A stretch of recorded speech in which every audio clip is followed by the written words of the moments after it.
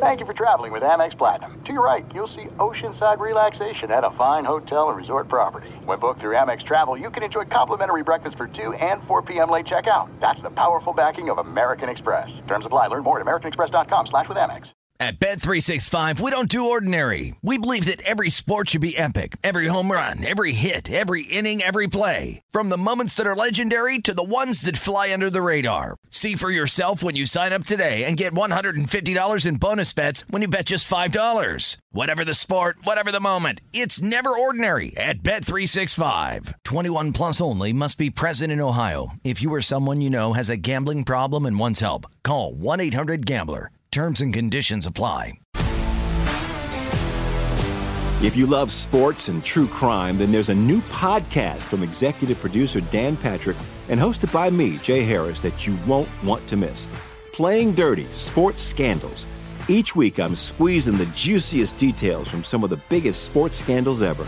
I'm talking Marcus Dixon, Olympic gymnastics, Cain Velasquez, salacious Super Bowl-level scandals. Join me on the dark side of sports by listening to Playing Dirty: Sports Scandals on the iHeartRadio app, Apple Podcasts, or wherever you get your podcasts. What's up, everybody? This is Stephen A. Smith, host of the Stephen A. Smith Show podcast. Tune in every Monday, Wednesday, and Friday at the very least as I bring you all new episodes that feature the biggest headlines in the world of sports, pop culture, business, and I answer your phone calls and respond to your tweets. You'll hear my unfiltered opinions and straight-shooter interviews with top celebrities and game changers. All that and more. So listen to the Stephen A. Smith Show podcast on the iHeartRadio app, Apple Podcasts, or wherever you get your podcast. The 2021 MLB season is here, and although the seats may not be full, your bankroll has the chance to be. Greg Hoops Peterson has you covered for every game, every day this season, along with comprehensive analysis and angles for getting to the window while celebrating the walk-off winners and blown saves of what will be a wild season. Now it is time for the Baseball Betting Podcast with Greg Peterson. Wonderfully low. Welcome to lovely Las Vegas for the Baseball Betting Podcast. Myself, Greg Peterson. We've got a great podcast for you as we're going to go guest free today. I figured in the second segment, it would be good to be able to take a look at some of the trends that we're seeing in Major League Baseball. I'm going to be taking a look at teams that have been very good / very bad to the over when it comes to home record. We're going to be taking a look at some of these pitchers that have been providing value to the over and the under. And OddsShark actually does something really cool where you're able to see money won / money loss on pitchers with regards to their starts. So we're going to be diving into that, seeing who's making you money, who is not. So I figured that would be something fun. And we're going to be highlighting a lot of these bullpens of the postseason teams, seeing who's getting hot, who's getting cold, because I think that that's a very important aspect to be able to take a look at as well. So we're going to be doing some trend spotting in the second segment. Then in the final segment, going to give you guys a sign total on every game on the betting board for this Sunday, and a little something like call, touch them all. First things first, always love to be able to answer your Twitter questions on this podcast, and you got one of two ways we all fire these in. First one is my Twitter timeline at gunit_81. Keep in mind, letters EM. The EM does not matter, so as per usual, please do send these into the timeline. Other way is find an Apple Podcast review. If you rate this podcast 5 stars, it is very much appreciated. And from there, you're able to find whatever you'd like to hear on this podcast, whether it be a question, comment, segment idea, what have you. Once again, much like yesterday, it's going to be cut a tad bit shorter than normal on the recap that we're going to be having in the first segment. There's going to be a few games that are still going on as I do this because you've got now the Greg Peterson experience on the Vegas Stats and Information Network. If you're out here on the West Coast, it begins every Friday and Saturday at 10 p.m. If you're out there on the East Coast in the Eastern Time Zone, it begins every Saturday and Sunday at 1 a.m. and then it lasts until 4 a.m. on the East Coast. On the West Coast, it runs through the next day until 1 a.m. So it depends on your time zone, whether it's 2 or 3 days a week, but we've got that going on, and have no fear, I'm going to be providing quite a bit of baseball analysis there. I know that many of you guys have been clamoring for me to do some football. Wound up giving out some college football picks. I actually wound up doing halfway decent on Saturday, so we've been going with a lot of that, NFL, what have you, so a little bit more of an all-encompassing show to add to the wide library of Greg Peterson work. So we've got all that going on, and we've got a lot going on in baseball. So let's take a look back at everything that we wound up seeing on Saturday. Try to find some trends and try to get to know these teams a little bit better. What happened yesterday? Let's go around the bases and find out. It feels like we lead with this team every single day, and it's just because they don't lose. It's the St. Louis Cardinals once again getting the job done. 8-5 the final. They have now won 13 straight games, and now they have hit each of their last 5 games to the over, by the way, as Tyler O'Neill, he and Paul Goldschmidt are as hot as lava right now. His 32nd home run of the season. Harrison Bader's 14th home run of the season. And then Paul DeYoung late would be able to get his 19th bomb of the campaign. As for the St. Louis Cardinals, they wind up being able to tee up Adrian Sampson twice. And Sampson actually wasn't too bad in this one. Gives up 2 runs over the course of 6 innings. And then from there, Cody Hoyer, who had been doing a solid job in the Cubs bullpen ever since being picked up from the White Sox, gives up 3 runs without getting it out. Scott Efros along with Rowan Wick both give you a scoreless inning. And then Tommy Nance winds up giving up one of those bombs. He gives up 3 runs over the course of an inning for the Chicago Cubs. It was a too little too late situation, but Ian Happ gets his 24th home run of the season and his 13th since the beginning of the month of August. He winds up being able to take Luis Garcia deep, giving up a 1 run in his inning. Kwon Young Kim comes out of the bullpen with a scoreless inning. John Lester has now given up 3 earned runs or fewer in now 7 out of his last 8 starts. He gave up 4 runs in total in this one. Only 3 were earned as he was hurt by a Nolan Arenado fielding error, but TJ McFarland, 2 scoreless innings, including just an absolutely ridiculous double play in which the Cubs had no idea how to run the bases, which I thought was very funny. What else is hilarious is watching the Pittsburgh Pirates score 0 runs, 3-0 the final, and Rangers Suarez. How about how good he has been? I wound up leaving him out in regards to my betting trends, but if you're looking for a trend, he has been very good to the under, as now 5 out of his last 6 starts have went under. He winds up going the complete game. He's now got a .45 ERA. He has been a godsend for the Philadelphia Phillies. What else has been a godsend? Bryce Harper, 17th home run ever since the beginning of the month of August, 34th of the season. And then you wind up getting the first home run of the season for Matt Vierling. As for the Pittsburgh Pirates, not a bad start here from William Crowe. He gives up 3 runs and both of those homers in 4 2/3 innings. From there, Chad Kuhl, Anthony Banda, and Yel de los Santos. I'll give you a scoreless inning. Sam Howard gives you an out of the bullpen, but for the Pirates, it's absolutely nothing doing for them on offense. Not a lot doing on offense in Oakland, as it was the A's taking down the Houston Astros by a count of 2-1. For the Astros, their lone form of offense was Kyle Tucker getting his 28th home run in the season. For Framber Valdez, a good start for him. He winds up giving up 1 run over the course of 6 2/3 innings. Kendall Graveman, 1 1/3 inning scoreless, and then Ryan Presley in the 9th inning winds up allowing the game-winning run. And for Framber Valdez, by the way, this was the first time that he wound up having an under in the month, despite the fact that he has been able to do a solid job for this team all season long. So that has been interesting. And then for the Oakland A's, wound up having a very good start out of Chaminade, who's been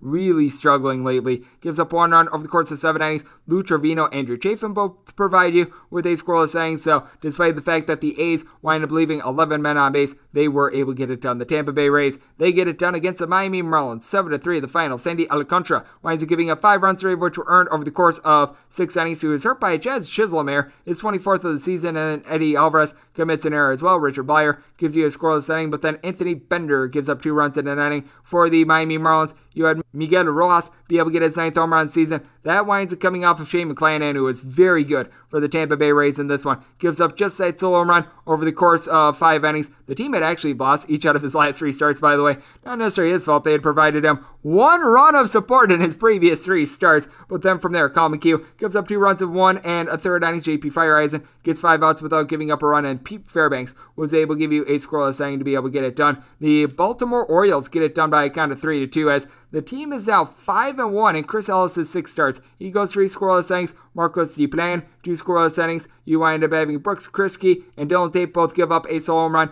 Tate winds up going 1 1/3 innings. Kriske, 1 inning. And Joey Knebel, he was able to give you 1 2/3 innings scoreless. For the Baltimore Orioles, it was Calvin Gutierrez who wound up coming up with a home run off of Jordan Lyles. His 2nd home run of the season for Jordan Lyles. He certainly has been giving up the deep ball. Wasn't necessarily his worst start in this one, giving up 3 runs over the course of 6 2/3 innings, and the team had actually been 3-1 in his last 4 starts. Surprisingly, Dennis Santana goes a third of an inning scoreless. Brett Martin was able to give you a scoreless inning out of the bullpen, and for the Rangers, you wind up having Jose Trevino get his 4th home run of the season, and then you wind up having the 17th of Nate Lowe on the campaign, as the Rangers still continue to lead the major leagues in terms of fewest runs per game ever since the All-Star break. They have scored 3 runs or fewer in 9 out of their last 10 games. That is not good. This was not good for the Chicago White Sox. They got shut out by the Cleveland Indians by a count of 6-0. For the White Sox, Lance Lynn gets completely destroyed, giving up 6 runs over the course of 6 innings, including a pair of homers. Jose Ramirez, 36th home run of the season, and Andres Gimenez was able to get his 5th home run of the season. Eli Morgan, 6 scoreless innings. This came out of absolutely nowhere, as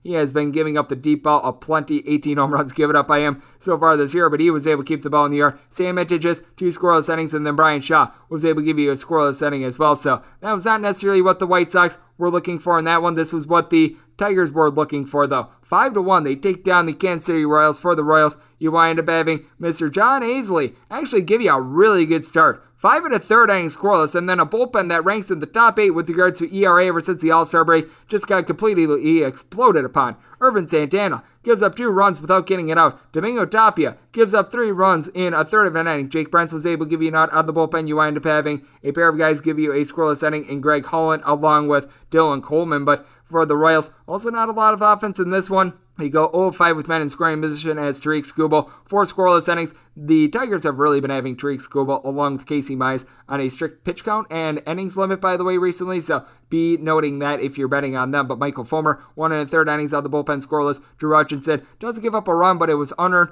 in his 2 2/3 innings. And then Kyle Funkhauser brought the funk with a scoreless inning. So the Detroit Tigers have all of a sudden gotten 7 games above 500 ever since the All-Star break with that win. So they certainly have been rocking and rolling. It has been very interesting for the Milwaukee Brewers as they've been rocking and rolling in the wrong way the last week, but they get the job done against the New York Mets by a count of 2-1 as Rich Hill actually provided a halfway decent start, giving up 2 runs over the course of 5 innings. Aaron Loop, Trevor May, Seth Lugo, I'll give you a scoreless inning, and then one Corbin Burns, who's trying to get the National League Cy Young Award. This is going to help him out. He gets 9 strikeouts, gives up 1 run over the course of 7 innings. Brad Boxberger and Josh Hader from there able to provide scoreless 8th and 9th innings. So the Brewers, they wind up being able to get the W. The Cincinnati Reds out there in the same division, they get the W as well in grand fashion as Nick Castellanos able to get a walk-off homer to lead the team over the Washington Nationals by a count of 7-6 for Eric Fetty Wap. He got whopped and rolled as he winds up giving up 5 runs over the course of 4 2/3 innings.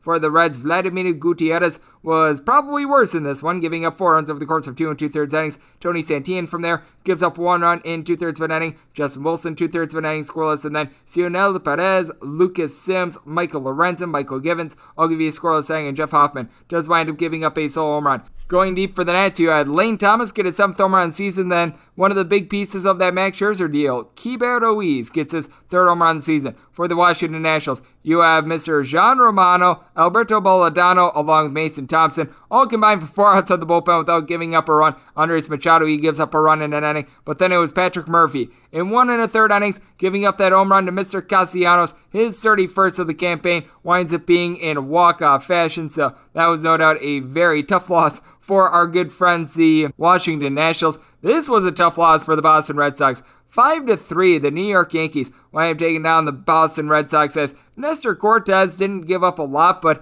he didn't give a lot of length. 4 1/3 innings, he winds up giving up 2 runs. One of those was on a solo home run to Kevin Plawecki, his 3rd home run of the season. Bobby Dahlbeck will go deep off of Aroldis Chapman, and Chapman, boy, has he had his issues. He winds up giving up that solo home run in his inning of work. But for Michael King, he was able to give you 1 1/3 inning scoreless. Lucas Luetke was able to give you an out of the bullpen. And Luis Severino, all of a sudden, is becoming the Swiss Army knife for the New York Yankees as he winds up providing 2 scoreless innings as you wind up having Nick Pivetta actually lend a really good start here for the Boston Red Sox. Entered into this game with a 5.69 ERA at home. 5 1/3 innings, gives up 1 run, and then the bullpen just could not hold up. Tanner Houck, who I feel like should be a starter for this team, came out of the bullpen. 1 2/3 innings, gives up 2 runs, and then Darwinzon Hernandez winds up allowing a grand slam to Giancarlo Stanton that wound up costing them the game. Ryan Brazier and so Robles, a pair of outs out of the bullpen, but for Stanton, 33rd home run of the season in grand fashion. Team was down by a count of 2-1 prior to that slam, and he wound up being the difference maker in the Yankees. Now 7-3 in their last 10 games against the Boston Red Sox. We've got a few games that are still going on as I do this, but the LA Dodgers wind up falling to the Arizona Diamondbacks. This game is in the top of the 9th with the Diamondbacks up by a count of 7-2. Might be a little bit early to say that because, well, the Arizona Diamondbacks bullpen not great, but the Dodgers in this one weren't great. Clayton Kershaw, who, by the way, going into the start, had been 5-10 in his last 15 starts in Arizona against the Diamondbacks. That's one of the strangest stats you'll ever find. He winds up giving up 4 runs, 3 of which were earned, including a pair of homers. Going deep for the Arizona Diamondbacks, Ketel Marte of the Marte Parte and Carson Kelly both getting their 13th home runs of the season. That's the most on the team, by the way. Pursuiter Gradwell, 1 2/3 innings scoreless. You wind up having Phil Bickford give you an out of the bullpen. David Price gives up a run in 2/3 of an inning, and Evan Phelps winds up giving up 2 runs in his inning of work. The main form of offense for the Dodgers at this point, Trey Turner down for what? A pair of home runs. His 23rd and 24th home runs of the season. For the Arizona Diamondbacks, they get a very good start out of Zach Gallen, giving up one of those home runs over the course of his 6 innings.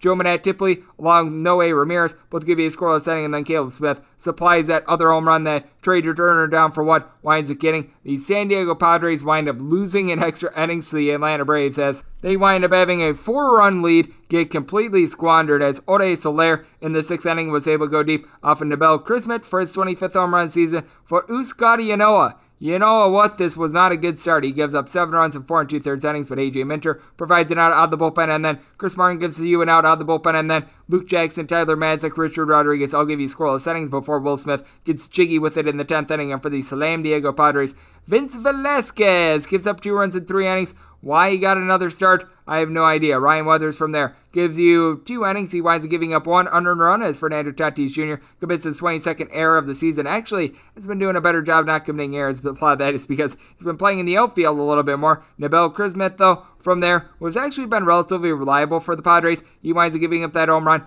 4 runs in total in a third of an inning. Dinelson Lamet gives you 5 outs out of the bullpen, and then Emilio Pagano scoreless inning.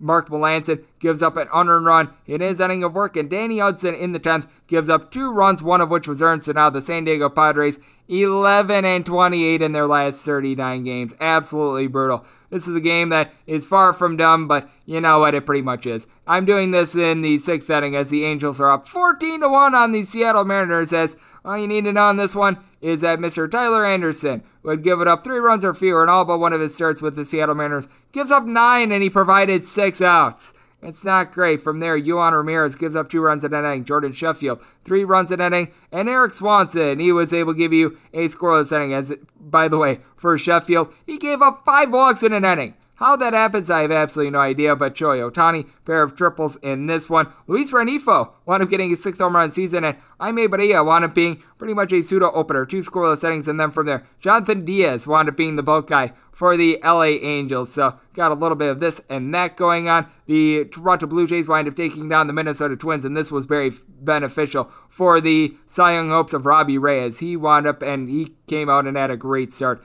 6 innings pitch, winds up giving up 1 run. Adam Simber, Tim Mazza both give you a scoreless inning, and then Trevor Richards cleans things up in the 9th inning for the Blue Jays. A trio of home runs. Teoscar Hernandez, 31st home run season. Marcus Semien, 43rd home run season. George Springer, his 18th home run of the campaign, as Mr. John Gant winds up being pretty much an opener de jour in this one, giving up 2 runs, one of which was earned over the course of 3 innings. From there, you wind up getting 2 scoreless innings out of Giovanni Moran. You wind up having Luke Farrell come in. He gives up a solo home run in his inning. Kyle Bearclaw gives up a home run, 2 runs in total in his inning. And then Danny Colombe comes in for 2 innings. He winds up giving up a run in the process. This is a game in which it's a little bit airy, but the San Francisco Giants, as the Giants have a 5-run lead as I'm recording this in the 8th inning after putting up a 3 spot in the 8th inning, and apparently they are not done. As for the Giants, this is one in which Anthony DeScalfani did not necessarily give his best stuff, only winds up going 4 innings, giving up 2 runs in the process, but bullpen has been solid. Jarlin Garcia, Tyler Rogers both provide a scoreless inning, and then Jose Alvarez and Zach Liddell combine for a scoreless inning, and Brandon Belt,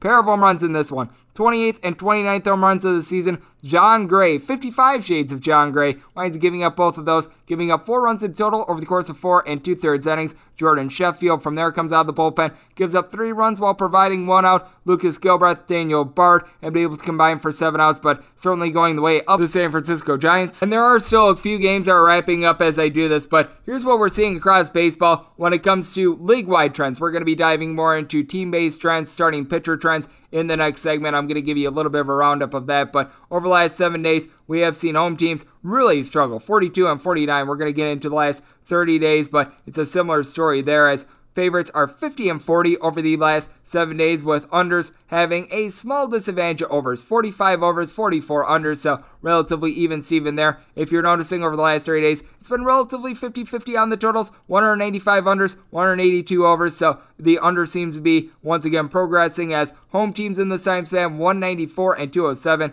That's a 48.4% clip. Meanwhile, favorites, they've been drying up a little bit, winning at a rate of 57% over the last 30 days at 225 and 170. And if you're looking at the season to date, favorites winning 59.3% of the time, 1354 and 930. Home teams are 1237 and 1070, so winning at a rate of about 53.6%. Meanwhile, unders have a lead on overs of 1,104 unders and 1,090 overs. So that's what we're all seeing league-wide in Major League Baseball, but how about if we dive into some of these team trends? Let's take a look at how some of these starting pitchers are performing, where the money's being made with regards to some of what we've been seeing over the last 30 days, over the last few months when it comes to these guys. Let's also take a look at some of the pitchers that have been very good to the over, very good to the under, and some of the teams as well. Also some of the teams that you might want to be backing on the money line rather than the run line with their one-run wins. So, going to be giving you just a little bit of a roundup of a bunch of trends that we're seeing with teams and starting pitchers on the other side in Major League Baseball right here on the Baseball Betting Podcast with myself, Greg Peterson.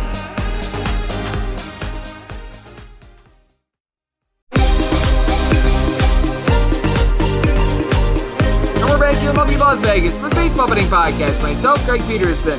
We do not have a guest today, so instead decided that I would give you guys a little bit of a roundup as to some of the trends that we're seeing in Major League Baseball right now, because as we know, even with some of the teams that they're not going to be going to the postseason, you are going to be getting at minimum one more start out of these guys, as we know, going into the postseason. Some of these teams are looking a little bit better, a little bit worse, and I just want to point out some of the things that I'm noticing right now. Personally, one thing that I'm noticing is that you've got yourself a team, the St. Louis Cardinals, that's winning a whole bunch of games, as they have won 15 straight as I record this podcast, so that's a very obvious one, but looking more at things that are a little bit less obvious, we've been noticing one starter provide a whole bunch of overs for bettors. That'd be Julio Arias. We go all the way back to last year with this trend, and he's going to be taking the bump on Sunday. Out of his last 38 starts, 12 of them have gone under the total, so he's been a little bit of an over machine, and you take a look at some of the best starters to the over and all of baseball. So far this year, we've seen Julio Arias be right around 15 and 12 to the over, so you wound up having a lot of his starts dating back to last year wind up going over, but we've seen a couple guys that you wouldn't necessarily expect be good over pitchers. This is according to Covers.com. Wade Miley has went 18, 9, and 1 to the overs so far this year, so right around 66% of his starts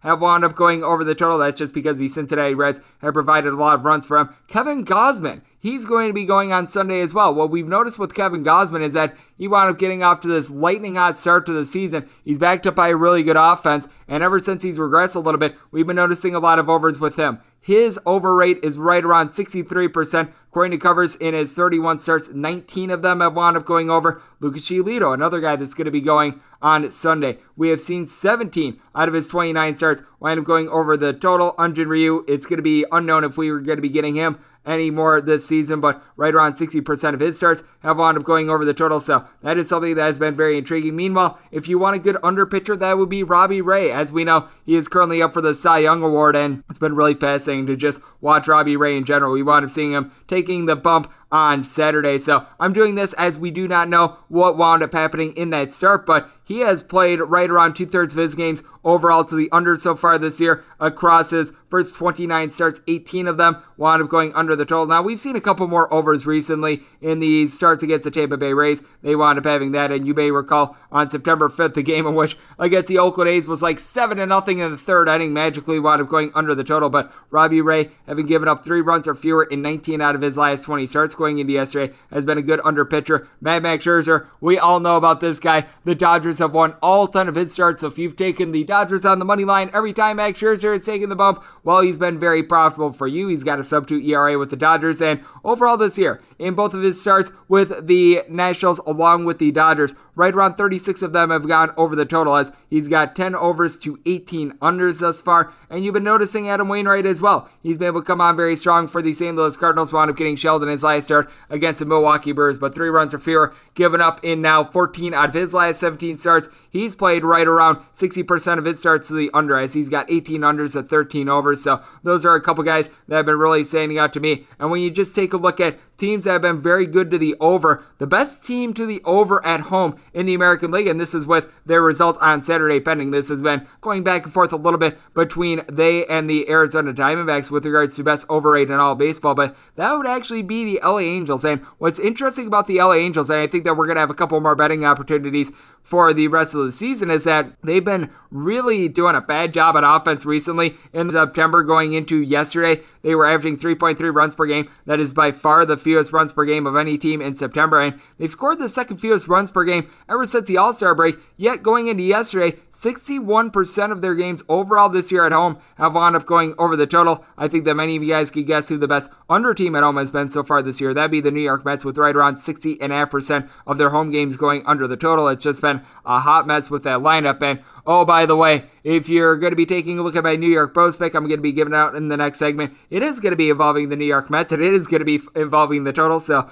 there's a little bit of a spoiler there, but I mean, a lot of these I think are pretty predictable. The Baltimore Orioles have been a very good over team, not necessarily because of their offense, but because they've got a bullpen that has just completely lit games on fire. Right around 57.5% of their games have wound up going over the total, and that's a big part of what we're finding with regards to a lot of these teams as well. We've noticed that a lot of bullpens that were very good at the beginning of the year, they have regressed and regressed badly. We're seeing this currently with the San Diego Padres. With the Padres, they wound up entering into the month of August with the best bullpen ERA in all baseball. But let's take a look now at the last 30 days and what they've been able to do, and it is not too good. Pending the results of their game against the Atlanta Braves on Saturday, they have the 5th worst bullpen ERA in the big leagues over the last 30 days, within that time span of 5.26 ERA. Go figure, the Baltimore Orioles have the worst bullpen ERA in that time span, but another team fighting for the postseason, they've really regressed, and it's why we haven't seen a lot of value with the Oakland A's, and a reason why we've seen quite a few totals with them go over recently. That would be a 5.49 ERA for the Oakland A's with their bullpen over the last 30 days. That is the 3rd worst in baseball in that time span. The Philadelphia Phillies are going to be having a bullpen game on Sunday, and you want to note that their bullpen ERA over the last 30 days, a 4.84. I mean, let's face it, nobody ever talks about the Philadelphia Phillies bullpen being terrific, but the Houston Astros bullpen as well. This has been a little bit of an issue for them. They've got a bullpen ERA of right around 4.56, and the Houston Astros have been a team that they've been playing quite a few overs recently as well. Now, a lot of that is because they wind up playing against the LA Angels, a team in which they've been just giving up the runs aplenty. It has been absolutely amazing to see, but that is certainly of note. Something else of note has been the Seattle Mariners, one of those teams that is alive for the postseason. We have seen, really, other than Yusei Kikuchi starts, the pitching be very good for the team. Entering into their series against the LA Angels, they had the top ERA in the month of September of any team in baseball, and going into Saturday's game, 14-3 in their last 17 road games. So if you're wondering how the Seattle Mariners are still out there, that's a big reason why. And in this time span, they've been able to pull off a bunch of one-run wins. They have been able to pull off 3 of them in this span. They've had a couple more at home that are not factored in because this is road games only. But if you're taking a look at teams and how they've been able to do in one-run games, the Seattle Mariners are towards the top of the list. So you might want to trend a little bit lightly on the run line, as going into Saturday, the Seattle Mariners 33 wins by approximately 1 run. It has been absolutely insane to be able to watch that. To put that into perspective, going into Saturday, you wind up having no other team wind up having more than 30 wins by 1 run. That other team is the Philadelphia Phillies. They've been having a little bit of a flair for the dramatic recently. The San Francisco Giants, they're 29-16 in 1-run games themselves, but that has been something that you do want to watch. And what else has been very interesting to watch is some of these top offenses in baseball, because I think when I tell you that the Astros are number 1 in baseball when it comes to runs per game, there's very few people that are surprised. The Toronto Blue Jays being there at number 3, that's something that's not necessarily a shock to a lot of people. But how about number 2? The Tampa Bay Rays, and a big reason why they're averaging 5.7 runs per game on the road. They're averaging more like 4.95, so depending on how you round it, 4.9 to 5 runs per game at home, which is still relatively solid, but they've got a whole bunch of mashers. We always laud the Tampa Bay Rays for the fact that they do a great job with their bullpen, just having everyone #do their job, and that certainly has been the case. And then a team that has been much better on offense on the road than at home, that'd be the St. Louis Cardinals. They've got the biggest differential from home to road of any team in baseball, and that's to the positive on the road, I should say, because obviously you've got the Colorado Rockies with their just ridiculous splits, but the St. Louis Cardinals this year averaging 3.8 runs per game at home, 4.9 runs per game on the road. These home and road splits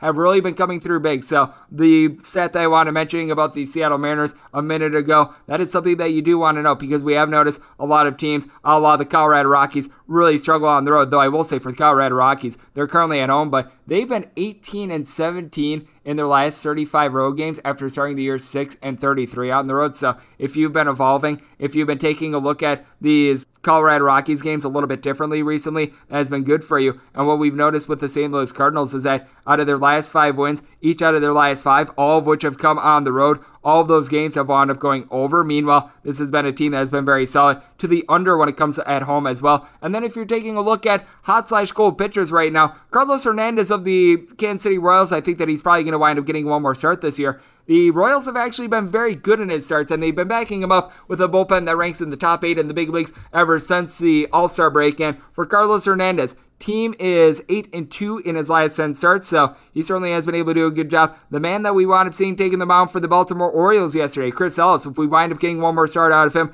that's going to be very beneficial, because the Orioles are now 5-1 in Chris Ellis' last 6 starts. It's absolutely insane to be able to watch a guy like that on a poopy Baltimore Orioles team be able to give you a little bit of something. So that's something that you do want to be taking a look at. As we know, Monday is going to be a little bit of a shorter slate, and what you want to be noting with the Seattle Mariners is that they've been able to do a very solid job in Chris Flexen's starts as well. Flexen wound up having a situation which he was doing very good at home and then was struggling a little bit on the road, but ever since, I would say really the beginning of the month of July, he's really been able to rein this in, and you take a look at what Flexen has been able to do overall. He has been able to lead the team to victory in quite a few of his starts, as they are now 5-2 in his last 7 starts. The Oakland A's, as I mentioned, they have been certainly scuffling recently, so you want to be taking a look at that. And if you wind up getting Zach Greinke to make a start for the Houston Astros for the rest of the season / into the postseason, that is something that I'm going to be taking a look at as well, because we were supposed to get Zach Greinke on Friday against the Oakland A's. That wound up not happening, but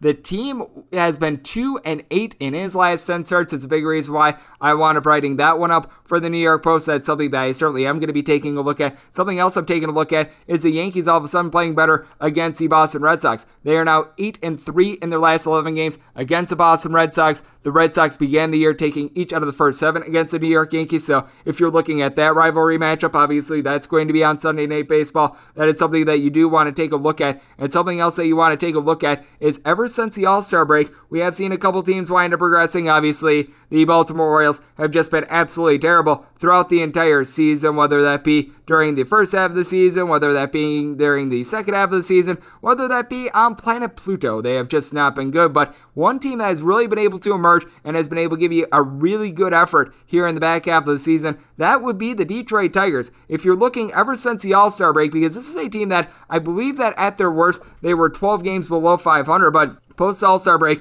when it comes to total wins in Major League Baseball, this is a Tigers team that they're ranked 12th. Ever since the All-Star break, with Saturday's results pending, this is a team that has gone now 35-28, so they've been able to provide you a whole lot of money if you've been betting them on the money line. And if you're looking at the Chicago Cubs, who we know wound up having that fire sale ever since the All-Star break, they have not been good, 23-42. So if you've been wanting to take a look at the Chicago Cubs to try to find you a little bit of value, that is not good. And just how bad has it been for the San Diego Padres? This is with the result against the Atlanta Braves on Saturday pending, by the way, just to throw that in there. But going into that game, because the suspended game from Friday did not wind up carrying over, that winds up reverting back to July.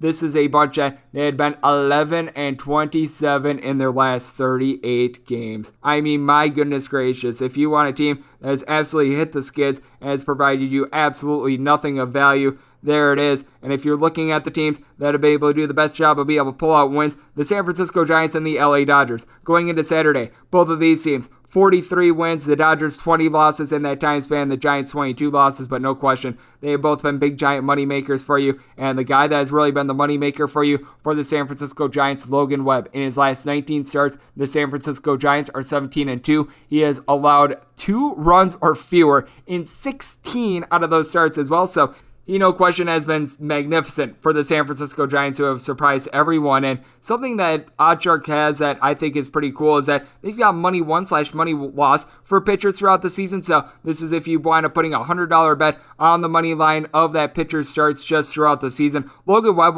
ranks number 2 in 24 starts. If you wind up putting down $100 for every one of his starts, you'd be up $1,110. Chris Flexen, I mentioned a little bit earlier, he's number 1 on that list. If you put down $100 on every one of his starts, according to OddsShark, you're up $1,452. But a couple surprising guys are actually on the Detroit Tigers, who I mentioned a little bit earlier, have been good ever since the All-Star break. Casey Mize, in his 29 starts, you'd be up $916. Tyler Alexander, you'd be up $1,063 if you just put $100 on the money line for every one of his starts. Chris with K. Bubic is going to be taking the bump on Sunday, ironically enough, against the Detroit Tigers. If you've put $100 on every one of his 18 starts, you're up $1,074. And then you got a couple guys that are a little bit less surprising. Adam Wainwright, if you put $100 on every one of his starts, you're up $761 across his 31 starts. If you bet every one of Chris Ellis' starts, by the way, I mentioned a bit earlier for the Baltimore Orioles as being a guy that's emerging, you'd be up $920 just in his 6 starts. Logan Gilbert has been a good one. He has made 22 starts for the Seattle Mariners. You'd be up $844 on him. Carlos Hernandez, who I mentioned a little bit earlier, in 11 starts, up $719. So you've got a lot of those guys that will be able to do a relatively solid job. And then, ironically enough, in that Bubic matchup, he's going to be opposed by Willie Peralta, who, if you've bet on him in his 16 starts, you're up $604. So I think that this is a really unique tool. I think that it's a lot of fun to be able to take a look at that. And if you're looking for the biggest fades in baseball, I think that a lot of people have sort of a foregone conclusion on some of these guys. Jake Arrieta, right now the biggest one. Hopefully someone winds up picking him up and giving him one last gasp, as if you bet $100 on every one of Jake Arrieta's starts between the Chicago Cubs and the San Diego Padres, you're down $1,179. So, congratulations there. Colby Allard in his 17 starts. If you've been bold enough to take those, you're down $770. Mike Fultonavich, his teammate, if you've taken him in his 24 starts, you're down $727. I think this one might surprise a lot of people. Maybe not as much. Luis Castillo, if you bet on him $100 on every one of his 32 starts, you're down $1,154. As you may remember, the Reds wound up going 1-9 in his first 10 starts, which really mars this. So if you've been betting him after that, it hasn't been necessarily as bad. But Dane Gitter-Dunning, Zoppinger-Dunning, he's another guy that's going to be going on Sunday, so we'll highlight him. In his 23 starts, if you bet $100 on the money line in every one of his starts, you were down $687. And then a little bit interesting that John Gray is going to be going for the Colorado Rockies on Sunday as well. You'd be down $569 if you bet him for $100 in every one of his 27 starts. I think that this would be very different if you'd be betting him home to road. And Robbie Ray, the perhaps Cy Young Award winner in the American League, if you bet $100 on him in his 30 starts just because the Blue Jays are such a favorite, you'd be down $320. So I think that that's a little bit intriguing to take a look at. So those are just some trends that I wanted to share with you guys. I think that it is very important that you're just taking a look at some of these stats overall for the season and sort of melding that with what we've seen post All-Star break, what we've been seeing over the last 30 days. I think that that's going to be very big, especially when it comes to these bullpens of these teams that are going to be making the postseason, which was why I wound up highlighting why the Oakland A's are right now falling out, why the San Diego Padres have gone to mush as well. And also, when it comes to bullpen ERA over the last 30 days, if you're also looking for another one that's struggling that we know is going to be making the postseason, that'd be the Milwaukee Brewers. Going into their game on Saturday, they ranked 23rd in the big leagues in bullpen ERA over the last 30 days at a 4.75, and as we know, the offense had really been scuffling with William Thomas being out the fold. Meanwhile, the second best bullpen ERA in the last 30 days going into yesterday was actually the Minnesota Twins at a 2.85. So just one of those, the more you know sort of things that the Reds, number 5 actually with regards to bullpen ERA in that time span as well with a 3.22. So obviously, you're probably not going to be putting the Cincinnati Reds or the Minnesota Twins within your top bullpen ERAs, but certainly is fun to take a look at. So you want to be just doing a good balancing act with this. You want to be just keeping up with some of these guys and how they are moving about throughout the year. So hopefully you guys enjoyed that. Figured that it would be a nice way to be able to take a look at something here on this lovely Sunday as we are getting prepared for the last week of the regular season and then what is going to be a good postseason push. So coming up next, a lot of the guys I want to mention in the last segment, they're going to be on the bump for Sunday. Going to give you guys a sign total on every game on the betting board for this Sunday and a little something like call touch 'em all on the other side.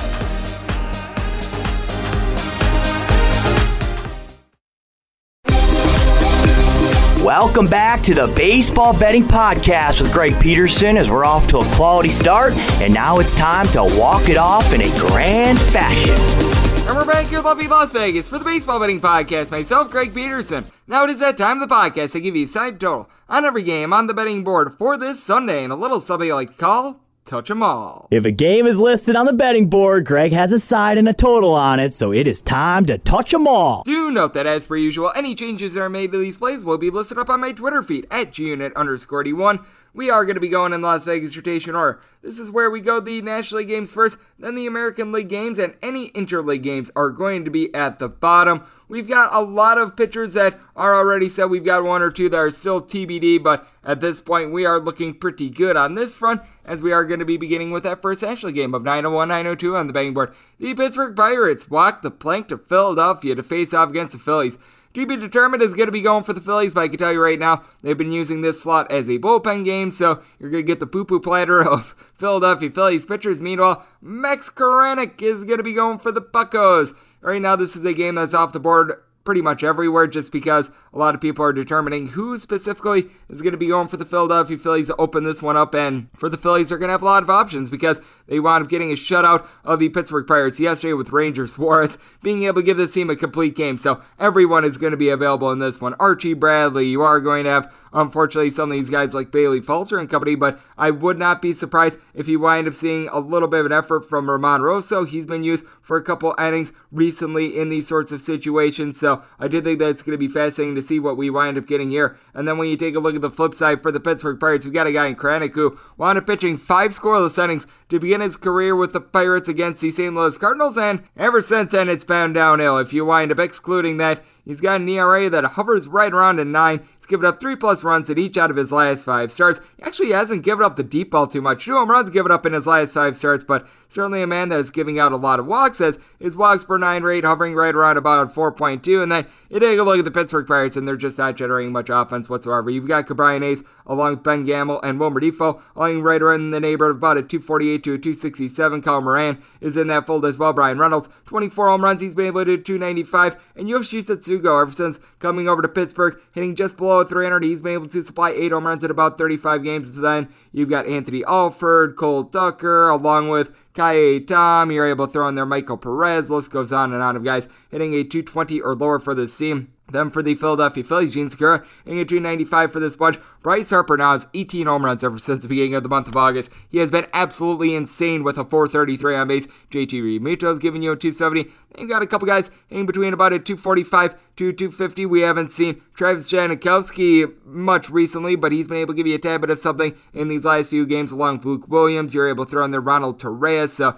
you got a little bit of something going on there. This is a spot in which I wound up saying the Philadelphia Phillies as a pretty solid favorite. Max Koranek just is not good, and I recognize that the Phillies bullpen is far from great, but the good news is they're facing off against the Pittsburgh Pirates, who are scoring the fewest runs per game of any team out there in baseball. So set the total at an 8.7, so an 8.5 or lower. Going to be taking a look at the over 9 or higher to the under. I wound up saying the Phillies at minus 208 on the money line and minus 123 on laying a run and a half on the run line. 9-3, 9-4 on the betting board. The Washington Nationals hit the road to face off against the Cincinnati Reds. We are on to Cincinnati, and they're on to Tyler Mahle getting the start for them. Meanwhile, Josh Rogers is in the neighborhood for the start, as you've got the total on this game at 9.5. Unders anywhere between minus 110 and minus 120. Overs anywhere between even and minus 110. If you're looking at the Reds, anywhere between minus 171 and minus 180 is your price. Plus 155 to plus 159 is what you've got here with the Washington Nationals. And for Mr. Rogers, he's actually been able to do a relatively solid job here for the Washington Nationals. A Nationals team in which, well, this season is badly lost, but you take a look at Rogers, he's made 4 starts, he's got right around a 2.15 ERA, he's given up 2 runs or fewer in each out of his last 3 starts, 3 runs or fewer in all 4 of them. He has given up 3 home runs in 25 innings, but I mean, you're certainly going to take that if you're the Washington Nationals. Not much of a swing and miss guy, but considering his ERA with the poopy Baltimore Orioles was north of 8 the last few years, you're going to take that. And then with Tyler Mahle, well, he has not been good at home. How about a 6.10 ERA at home compared to a $1.85 on the road? This is the most demonstrative home and road split we've seen in all of baseball really this year, and it's him being worse at home, which I think is absolutely startling. 19 home runs in 72 and a third innings given up at home, 5 bombs in 97 innings given up on the road, and on the road opponents are getting a $1.92 off of him, 280 when he's in Cincinnati. Now, when he's in Cincinnati, he does have an offense that backs him up with quite a bit of power. Now, you've been without Jesse Winker for quite a while, along with Taylor Naquin, but you still got a trio of guys that have been able to give you north of 25 home runs so far this year, and Eugenio Suarez, Nick Castellanos, along with Joey Votto, and then Jonathan India at the top of the fold, right around a 370 on base. He's been able to give you 20 home runs at that spot as well, so that's been solid. Tyler Stevenson, he's hitting right around a 280. Max Schrock has been able to hit above a 300, but now you're having to throw out there guys like Jose Barrero, along with TJ Friedel out there in the outfield. That's not necessarily what you want. And then you take a look at the Washington Nationals, and Juan Soto entered into Saturday with right around a 470 on base. He's trying to make a case for MVP. 29 home runs, 325 batting average. Certainly has been on a poopy team, but his numbers have been absolutely amazing. Josh Bell's been able to supply 27 home runs. He's hitting at 255, but outside of those two guys, not a single player in the starting lineup for the Nationals had more than 6 home runs. You've been able to get a little bit of something out of Yadiel Hernandez whenever he's been out there, hitting right around 275. But I will say, Keibert Ruiz recently has been able to do a very good job ever since getting traded to the Nationals. He's hitting just below 300. Leighton Thomas with the Nationals is hitting right around 300. Alcides Escobar, a 285. Even Jody Mercer has been able to give you a little bit of something. Then you take a look at the Nationals bullpen, and Kyle Finnegan has been very solid for this team. A sub-3 ERA. You've been able to get a little bit of something out of someone like a Mason Thompson as well, so that has been solid. Wander, I swear this guy sucks, is currently on the injured list, so that's actually very good. Ryan Harper has seen regression, but still right around a 3.2-ish ERA. Then you take a look at the Reds, and Michael Givens has been giving you some pretty solid innings. See what I did there, but you've also been able to get a little bit of something out of Luis Sessa. He's been a good addition to this bullpen. Lucas Sims has been a little bit up and down. He's been a tad bit better recently, though. It's going to be really fascinating because I do think that there's going to be positive progression here for Tyler Mahle at home. This is a spot in which I needed more like a plus 180 to be able to take a shot here on the Washington Nationals, just taking a look at this offense. If you're taking a look at the run line of the Reds, I'm finding that right around a plus 105, even a couple straight plus 110s. I was willing to lay a small price, so I'm going to take the Washington Nationals on the run line because I do think that this is going to be a higher scoring game. I think that regression is going to come in for Mr. Rogers. I set this all at 10.1, so going over along with that Reds run line. My New York post play today is 905, 906 on the betting board. The New York Metropolitans hit the road face off against the Milwaukee Brewers. For the Brewers, you've got Freddie Peralta is going to be going on the bump. Meanwhile, one Carlos Carrasco is going to be going for the New York Mets. I saw initial totals on this game at 8. This has currently been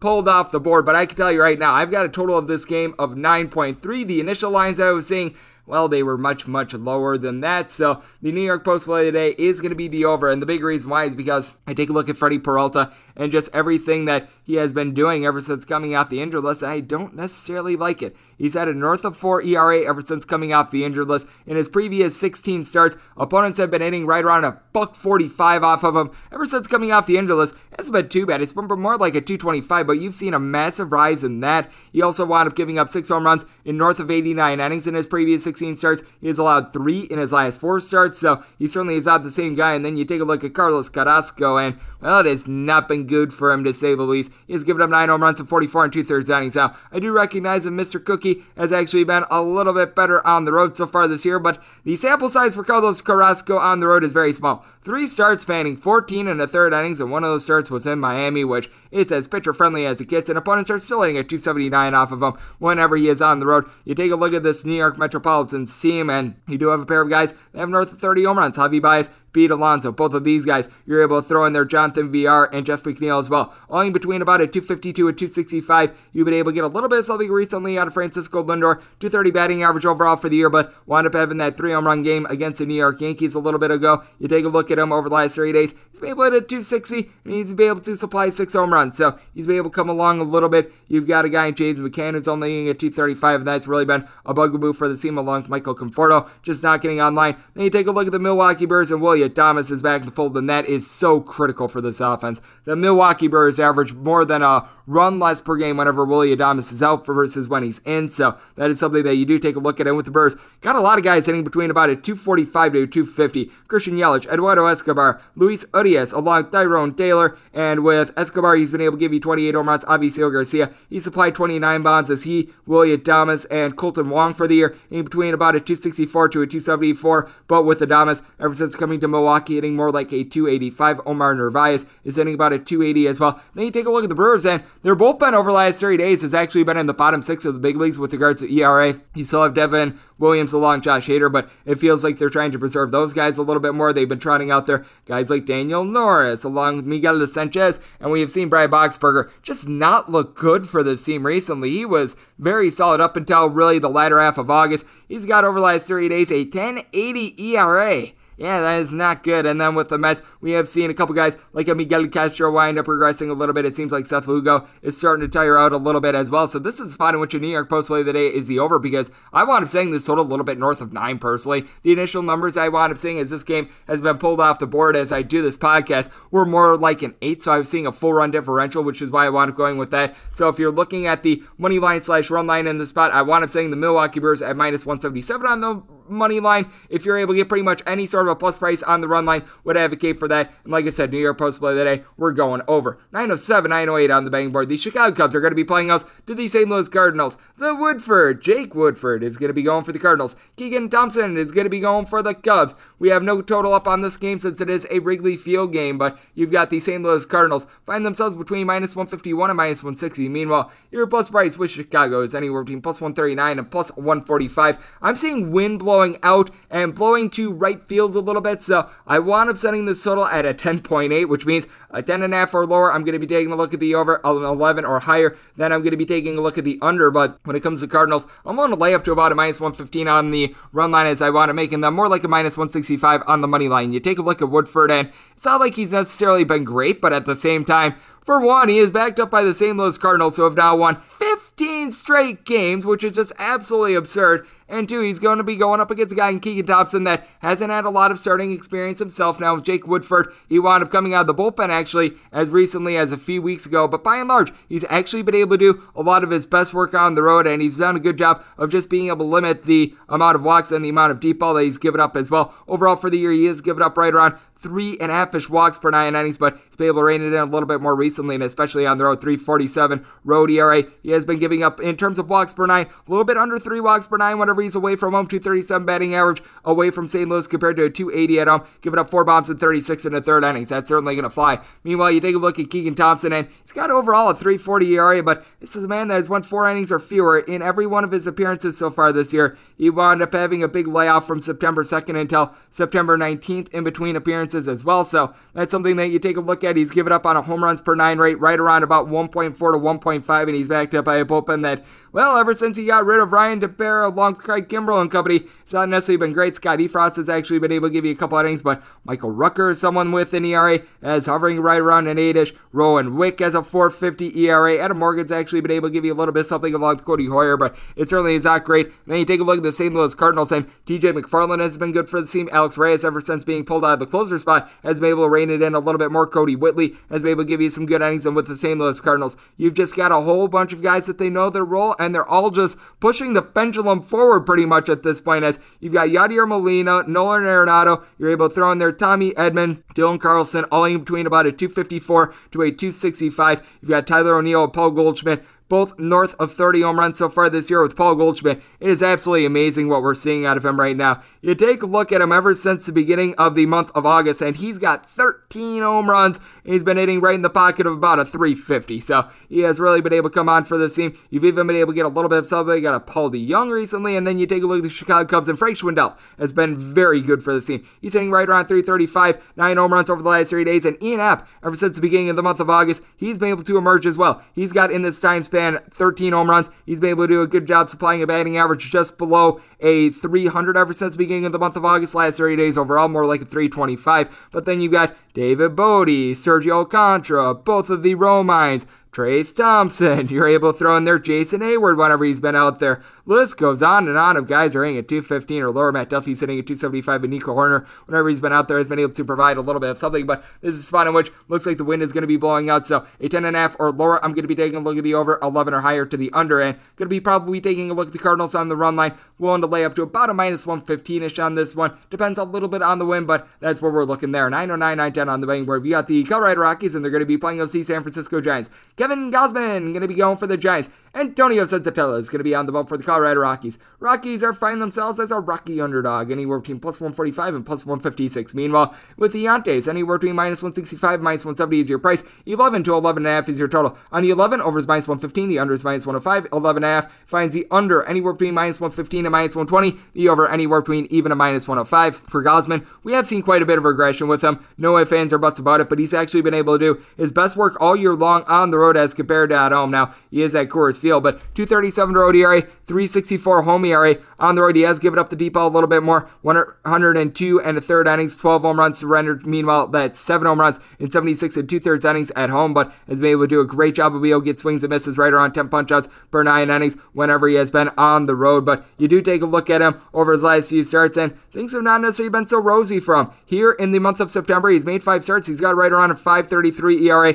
has given up 4 home runs over the course of his last 2 starts. That has been a little bit of an issue. The team is just 3-3 in his last 6 starts. But then you take a look at Antonio Senzatella, and he's been able to, by and large, be able to do a very solid job. But he is coming off of one of his lesser starts from the post-All-Star break period, as he winds up giving up 4 runs over the course of 6 innings against the LA Dodgers. Before that, the team had actually won each out of his last 4 starts, and he had given up 3 runs or fewer in every one of them. And for Antonio Senzatella, he's been able to do a solid job at home. 4.04 ERA when you're pitching at Coors, that's pretty darn solid, especially giving up just 5 home runs over the course of 84 and 2/3 innings. Opponents are at 271 off of him. Not much of a swing and miss guy, but really post-All-Star break, he's had a sub-3.3 ERA, so he's been able to rein it in there. But you just take a look at the San Francisco Giants lineup, and it is full of a whole bunch of guys that are able to take you deep. Buster Posey, Lamonte Wade, Wilmer Flores, all with 18 home runs. Brandon Belt, Brandon Crawford, both of these guys north of 20 home runs. Mike Yastrzemski north of 20 home runs. Pretty much all these guys, aside from Yastrzemski, are hitting at least at 255. You've been able to get some good production out of Evan Longoria. 13 home runs. His home runs per at-bat rate is right around 1 per every 16. He's hitting about a 290. Tommy Laselle's come back.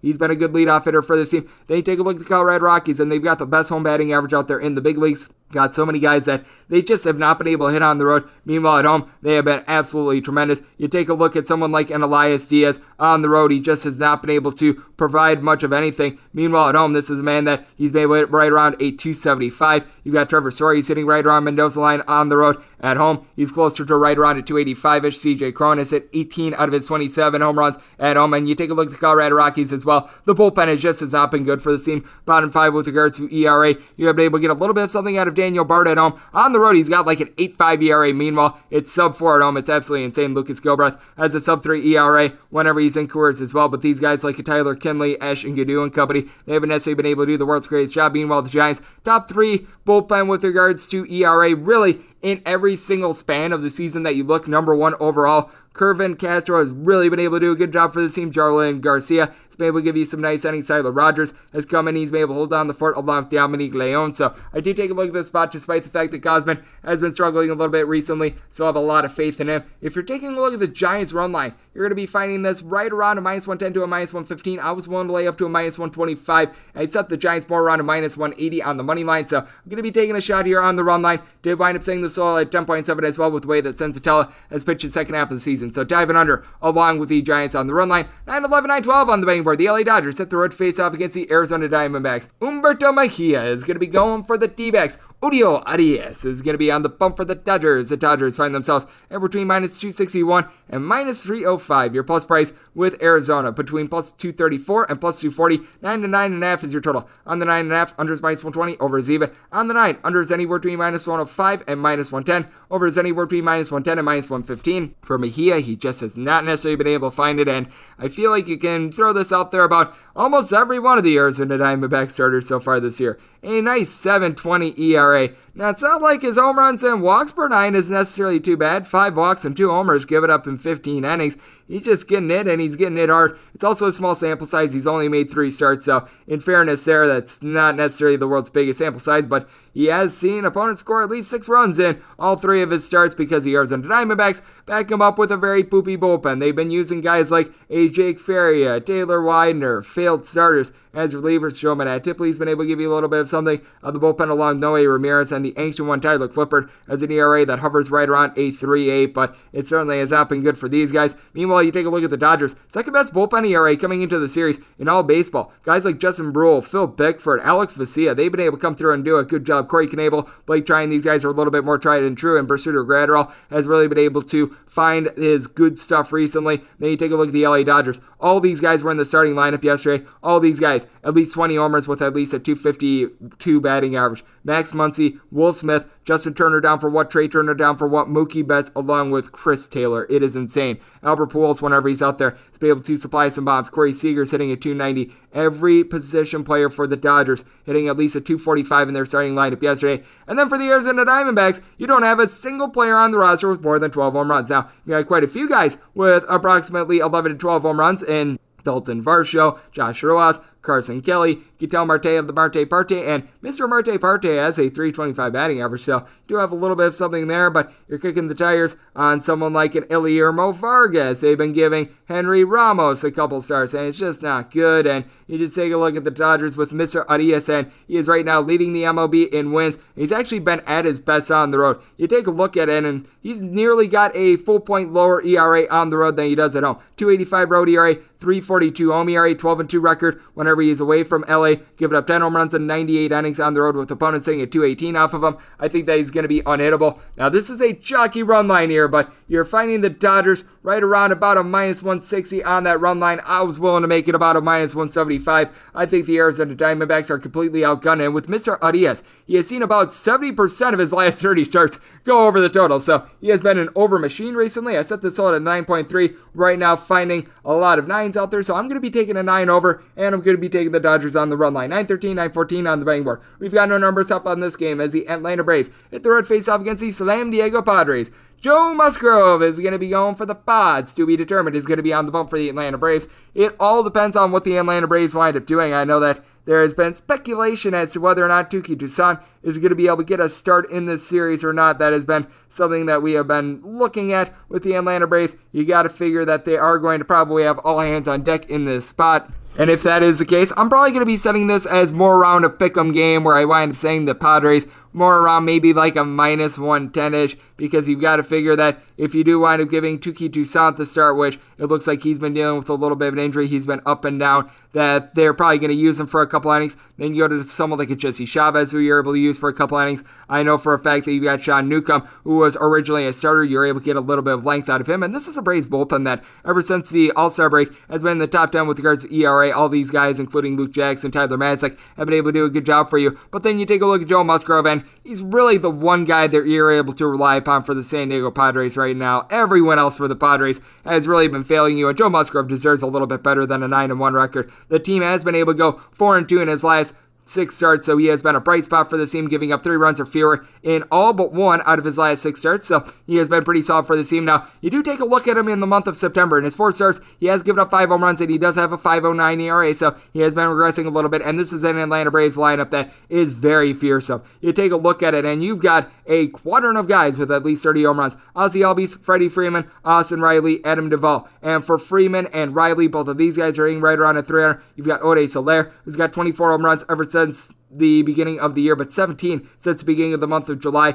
Ever since getting to Atlanta, he's hitting more like a 260. You've got Eddie Rosario hitting right around 260. Dansby Swanson, he's got 27 home runs. And then for the Padres, you got Fernando Tatis Jr. supplying 41 home runs, but you haven't necessarily been able to get much out of anyone else. You've got quite a few guys that have been able to get on base, like a Manny Machado has a 280 batting average, Eric Hosmer, Jake Cronenworth, they're hitting between about a 260 to a 270. Will Myers is hitting at 255. You got guys like Jurickson Profar, Trent Grisham hitting in that pocket of about a 230 to 243 on their Tommy Pham, but their on-base percentages are pretty solid, but they just have not been able to deliver for the team, and this Padres bullpen is spent. I mean, they wound up having to use up their bullpen very, very early on in the year. You're using Nelson Lamet right now out of the bullpen. Javi Guerra is a guy that they're trying to rely upon for innings. Emilio Pagan has been a hot mess. Ryan Weathers has been a hot mess. I mean, the list goes on, but I do think that Musgrove is going to be able to land a relatively solid start. If it does wind up being Joe Musgrove against bullpen game / Touki Toussaint of the Atlanta Braves, I'd be saying the Padres probably right around a minus 110-ish in this spot, and this would be a case in which an 8 or lower, I'd be taking a look at the over an 8.5 or higher. I'd be taking a look at the under, but want to know a little bit more about the Braves in this spot, so check back in the morning on my Twitter feed at JaronSquarty1 when more information becomes available. 9:15, 9:16 on the betting board. The Kansas City Royals hit the road face-off against the Detroit Tigers.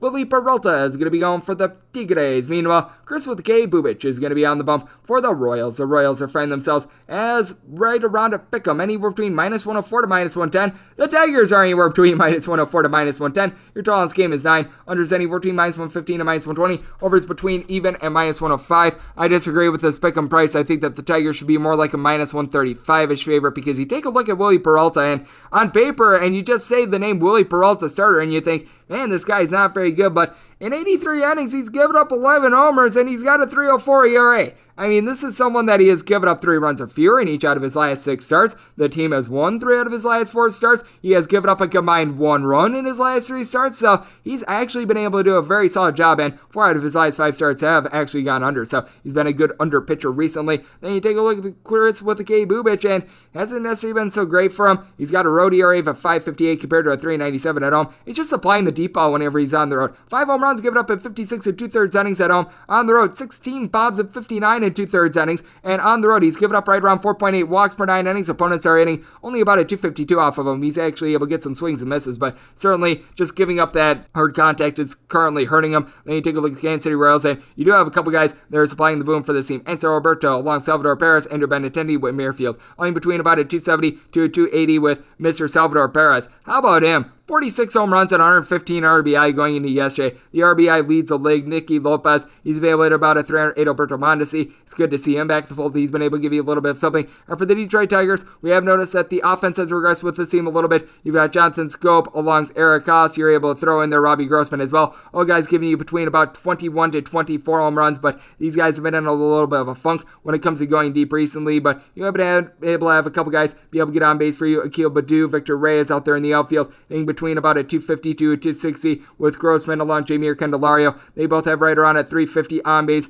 I know that Isaac Paredes is only in about a 225, but his on base is a 320. And then both of these teams, they've got top 10 bullpens in the big leagues ever since the All-Star break for the Detroit Tigers. They are dealing with injuries to Jose Cicerno along with Gregory Soto, but they've been surprisingly been able to get some good innings out of Michael Fulmer, Jason Foley along Kyle Funkhauser. They've been able to do a good job. And then for the Kansas City Royals, you've got Jake Brentz along Scott Barlow providing you with some good innings. I like what I've seen out of Domingo Tapia and Josh Shamon as well. So this is a spot in which I'm setting the Detroit Tigers as a relatively solid favorite. I do think that Mr. Chris with the K. Bubich gets lit up quite a bit as well, so set this all at 9.2. So going Tigers and the over in the spot. 9:17, 9:18 on the betting board. The Walker Texas Rangers set the road to face off against the Baltimore Orioles. John Means, hopefully he means business for the Baltimore Orioles. Meanwhile, Dane Gitter-Dunning is going to be taking the bump for the Texas Rangers. 8.5 is your total. Over and under anywhere between minus 105, minus 115 if you're taking a look at the Orioles. Anywhere between minus 122 and minus 125 is your price. Meanwhile, between a plus 105 and a plus 114 is what you've got on the Texas Rangers. For the Rangers,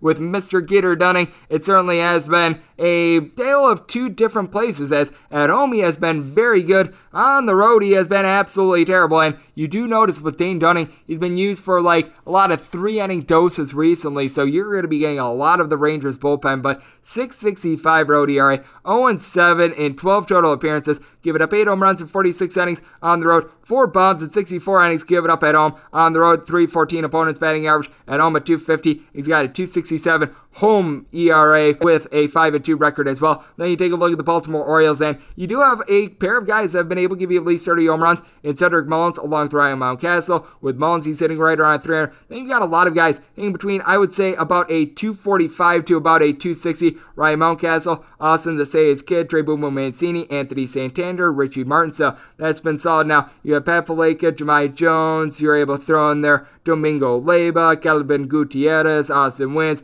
Nick Cufio. All these guys are in a 220 or lower, throwing their DJ Turn It Up Stewart. But then you take a look at the Texas Rangers, and you haven't necessarily been able to get a lot out of this team either. Brock Holt, Leody Taveras, DJ Turn It Up Peters. List goes on and on of their guys. They're in a 220 or lower. Now you do wind up returning Willie Calhoun. He, along with Nate Lowe, Isaiah Canero-Falefa, hitting between about 262 to 275. And then you got Adolis Garcia, who's been able to give you 30 home runs so far this year. Problem is, only 3 of them have have come in the last 30 days. Yoni Hernandez is giving me a tad bit of something. I will say for the Texas Rangers, bullpen hasn't necessarily been too bad. Joe Barlow has right around 2 ERA. Jarrell Cotton over the last 30 days has really been able to come alive, as this is a guy that was really terrible at the beginning of the year. But last 30 days, over the course of his last 14 and a third innings, $1.88 ERA. So got a little bit of something going on there. Spencer Patton has been able to give you some good innings. And then you've got an Orioles bullpen that, well, they are not good, and that's putting it politely. You've got Tanner Scott currently on the injured list. Cole Sulzer has been able to give you a little bit of something. But when you got guys like Fernando Abad along with Mike Baumann, it is not a great situation. But you do take a look at John Means, and when he came off the injured list, he was really rocky, but he's looking like the John Means of old, giving up 2 runs or fewer in each out of his last 5 starts. Now the team has went 1-4 in these starts because they back him up with a really bad bullpen, but the good news is they're facing off against the Texas Rangers team that is averaging the fewest runs per game of any team out there in Major League Baseball ever since the All-Star break. So this is a spot in which I wound up saying the Baltimore Orioles as a sizable right around minus 155-ish favorite. Did wind up saying this all at an 8.7 as well, because I do think that Gitter Dunning is not going to be able to do so, and I think that the Orioles bullpen gives up some runs as well. So going to be taking the Orioles on the money line, and I'm going to be taking the total over 919, 920 on the betting board. The Cleveland Indians are going to be playing us to the Chicago White Sox. Lucas Giolito is going to be going for the Sox. Tristan McKenzie is going to be on the bump for the Indians. Indians are finding themselves as a pretty sizable underdog of an anywhere between plus 148 and plus 154. Meanwhile, if you're taking a look at the Southsiders, anywhere between minus 161 and minus 170 is your price. 8 to 8.5 is your total. On the 8, over and under, anywhere between minus 105, minus 115. On the 8.5, under is minus 120. And the over is even for Tristan McKenzie. He did wind up getting lit up in his last start, but you take a look at what he's been able to do by and large ever since the All-Star break. And since the All-Star break, he's got a sub-3 ERA, and the big thing for him is that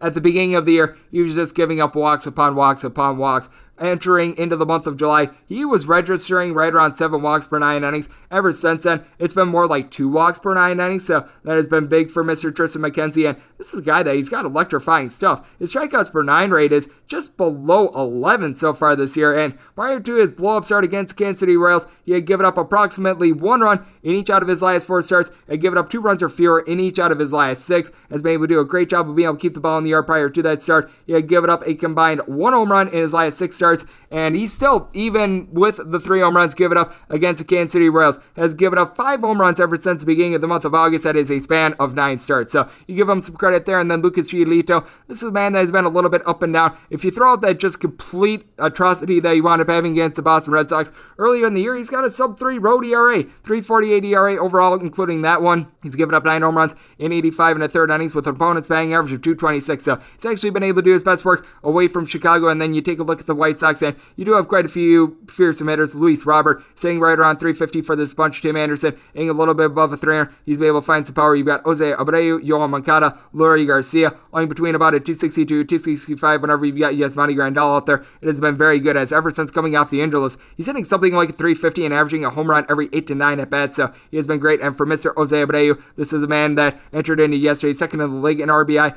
Andrew Vaughn has been able to hit right around 240. He and Cesar Hernandez, both 15 plus home runs. And then you take a look at the Cleveland Indians, and got quite a few guys getting on base for you, as you've got Franmil Reyes, Jose Ramirez, Harold Ramirez, Miles Straw, only between about a 255 to a 270 with Reyes and Jose Ramirez, both 30 plus home runs. Ramirez wound up entering into yesterday with 35 bombs. Now, you need a little bit more out of Bradley Zimmer, Yu Chang, Bobby Bradley. All these guys are in between about a 215 to a 225, and then Andres Jimenez, Austin Hedges, Owen Miller. These guys are in at 215 or lower, but with the Cleveland Indians, Emmanuel Clase, Blake Parker, these guys have been able to give you some good innings, but you do have James Karinchak on the injured list, and Nick Sandlin as well, so that's been a little bit of a bugaboo. But then you take a look at the White Sox, even though you do have Craig Kimbrell along with William Hendricks, this bullpen has been a little bit up and down. Aaron Bummer has been a bit of a bummer for the team so far this year with right around a 3.70 ERA. Now, I will say, over the last 30 days, a 0.90 ERA, so he is starting to lock in. It seems like Eric Crochet is starting to lock in a little bit as well, but with that said, I do like what I've seen out of Tristan McKenzie recently. I was willing to make the White Sox a favorite, but I only made them a favorite of more like a minus 125, so I'm going to take the plus price here with the Indians, set this total at an 8.7 as well, so we're going to be going over along with the Indians. 921, 922 on the betting board. The Toronto Blue Jays hit the road face-off against the Minnesota Twins.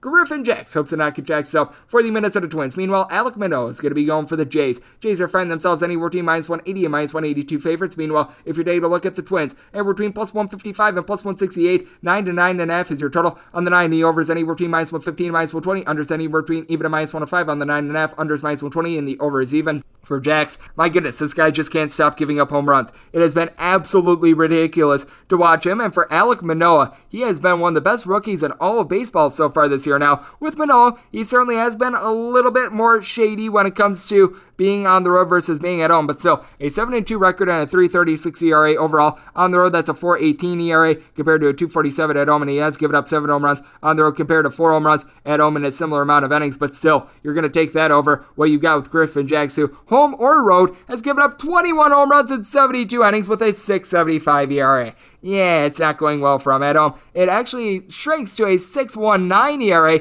He's only given up 10 home runs in 36 and a third innings compared to 11 in 35 and 2/3 innings on the road. But man, it is not great. And then you take a look at the Twins bullpen. You've got a couple guys that have been okay for you. Kyle Barraclough is able to give you a little bit of something. Luke Farrell has actually been very good for this team. Mohamed Aya has been able to give you a couple of solid innings, but I just have no faith in guys like Ore Alcala, Caleb Theobar. And for the Blue Jays, Adam Simber over the last 30 days has a sub-2 ERA. You've had a little bit of something with Kirby Snead as well. I think that's going to be intriguing to see what you get out of him. The last few weeks, Nate Peterson has good stuff, hasn't been able to put it together yet, but Tim Mazza certainly has been. And then you take a look at this Toronto Blue Jays lineup, and a lot of guys supplying the boom. George Springer, ever since coming off the injured list, has honestly not been great for the team, but he relieves pressure to guys like Marcus Semien and Vlad Guerrero Jr., a pair of guys with north of 40 home runs for Vlad Guerrero Jr. He's trying to track down that triple ground, hitting right around at 320 going into Saturday to Oscar Hernandez. He's been able to supply right around 29 to 30 home runs. He's hitting at 300. That has been very good for the team. You've got Bo Bichette. He's been able to hit right around a 290 for this bunch. Entered into yesterday with 26 home runs. Santiago Espinal, it's someone that's able to get on base for you as well. And then you take a look at the Minnesota Twins and Byron Buxton, since coming off the injured list, certainly has not been the same player. You've got Ode Polanco with north of 30 home runs. He's been able to hit 270 for you. Mitch Garver has come off the injured list and he's looked solid, but Brent Rooker, Ben Rotfett, Miguel Sano, Ryan Jeffers, Max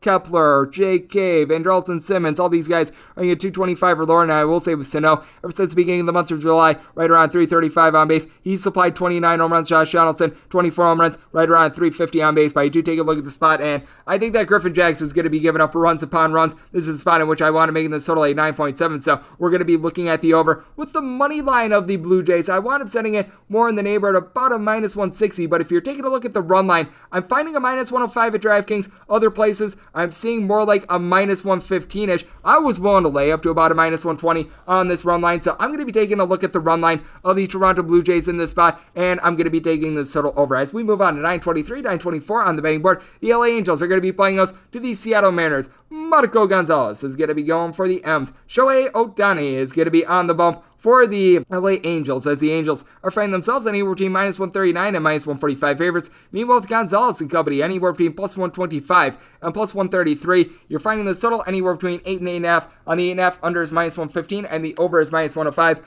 On the 8, reverse it. Over is minus 115, and the under is minus 105. And for Shohei Ohtani, he's been able to do an amazing job as a starter for the Angels recently. He has given up 2 runs or fewer in 8 out of his last 10 starts, and has really been able to go deep into starts. You're noticing him go into the 7th and 8th inning, and he's done a good job of being able to lessen the walks ever since the All-Star break, fewer than 2 walks per 9 innings. You may recall in his first 6 starts of the year, he had right around 8 walks per 9 innings, so that has been great. And when you take a look at Shohei Ohtani, he just has been so much better pitching at home than he has been on the road. On the road, his ERA hovering right in the neighborhood of about 5. You take a look at him at home, though, and this decreases all the way to about a 2.02. He's got a 6-0 record at home, giving up 8 home runs in 71 and a third innings, and opponents are getting a $194 off of him. But you take a look at Marco Gonzalez as well. For 1, he's backed up by his far superior bullpen, and for 2, he's given up 3 runs or fewer in now 14 out of his last 16 starts, so he has been rolling. He's done a good job of being able to lessen the walks as well. Here in the month of September, he's given up on a walks per 9 rate right around like 2.2-ish. He has been giving up quite a few games in which it's been like 3 runs over the course of 6 innings, but he's been a steady Eddie guy. You just take a look at this bullpen, though. You've got Paul Sewald, who has been a little bit more shaky recently, but you've got Drew Steckenrider along Casey Sadler, both with sub-2.5 ERAs. Yohan Ramirez has really been a good find for this bullpen as well. You take a look at what he's done over the last 30 days, a sub-3 ERA. That is something that you do like to see him for the LA Angels. Andrew Wantz probably wants the season back because he's got north of a 5 ERA,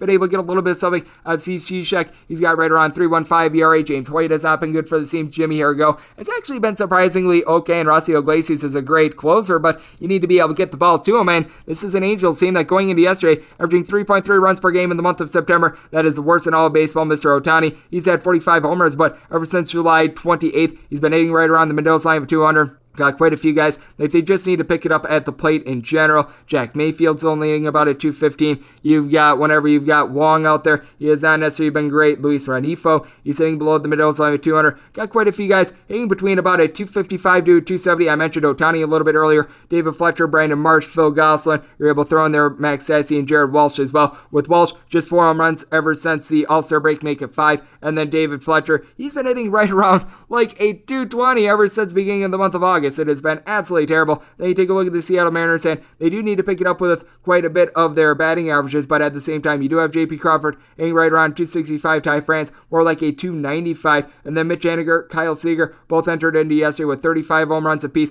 Now with Seager, you're able to throw in there Ore Mamalois, Cal Raleigh, Jake Fraley, how about Jarrett Gelnick, Dylan Moore, list goes on and on of guys they're hitting at 225 or lower. That has been an issue, but you've also been able to have Abraham Toro come over, hit at least a 275 for the Seattle Mariners team. This is a Mariners bunch that entered into yesterday with 5 straight road wins. I think that they're going to be able to continue to win these one-run games as they entered into yesterday with 33 wins by 1 run. That is the most out there in the big leagues. No other team has 30. So I do take a look at the spot. I do think that there's value here with the Seattle Mariners money line. I actually made them a short favorite, so we're going to be taking a look at that. Also wound up setting the sold at 8.2. So going to be taking the 8.5 under, and I'm going to be taking the Mariners. 925, 926 on the betting board. The Houston Astros are going to be hitting the road face-off against the Oakland A's. Paul Blackburn is going to be going for the A's. Meanwhile, Jake Odorizzi is going to be on the bump for the Astros. Astros are anywhere between minus 110 and minus 115 favorites. Meanwhile, if you're taking a look at the Oakland A's, you're going to be finding them as bad as a minus 105, going to be getting them as good as a plus 105, and your total on this game is 9, with the over and the under both at minus 110.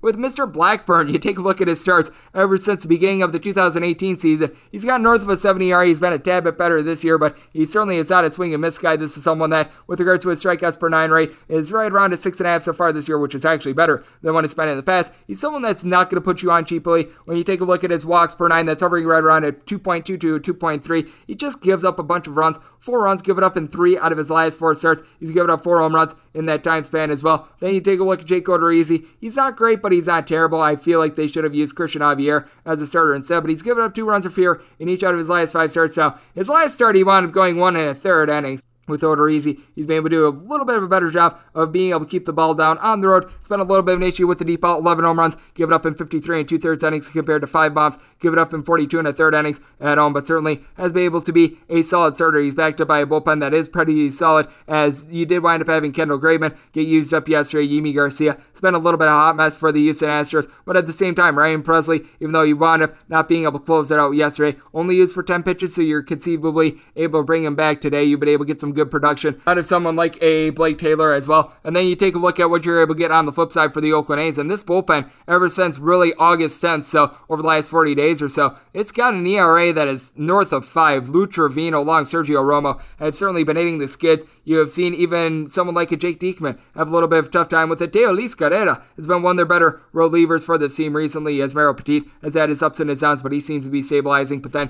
you take a look at the Houston Astros, quadrant of guys with at least 24 home runs and all hitting at least a 278 for the team. Jose Altuve, Yordan Alvarez, Carlos Correa, Kyle Tucker. It's been absolutely amazing to watch at. Alex Bregman, he's hitting about a 280 for this team. You've been able to get production out of Yuli Gurriel, hitting at 315. Jose Siri, along Jake Myers. The young guys have stepped up with Siri, hitting right around a 290. So it has been very fun to be able to watch that. And then for the Oakland A's, got a lot of guys with at least a 349 on base. You've got Josh Harrison, Starling Marte of the Marte Parte, Mark Canna, Tony Kemp. You're able to throw in there Matt Olson. And for Olson, he certainly has been the guy that has been supplying the boom for the team all year long. 38 home runs. And it's been a tough year for Matt Chapman, but for Chapman, ever since the beginning of the month of August, a double-digit amount of homers in this time span, and he's been able to have an on-base percentage that hovers right around a 360, so that is something that you're able to look at. Seth Brown has been able to supply home runs whenever he's been out there, 16 home runs, and that has been over the course of about 250 at-bats. Problem is he's only hitting about a 210. That's been a little bit of an issue for Sean Murphy as well. He's been able to supply right around 14, 15 home runs, but he's only hitting at 215 himself. So this is a spot in which I just don't necessarily have a lot of faith in Blackburn and this bullpen. I wound up saying the Oakland A's as right around a plus 130 underdog. So I'm going to be taking a look at the Astros in this spot. When it comes to this total, set it at a 9.7. So going over along with the Astros,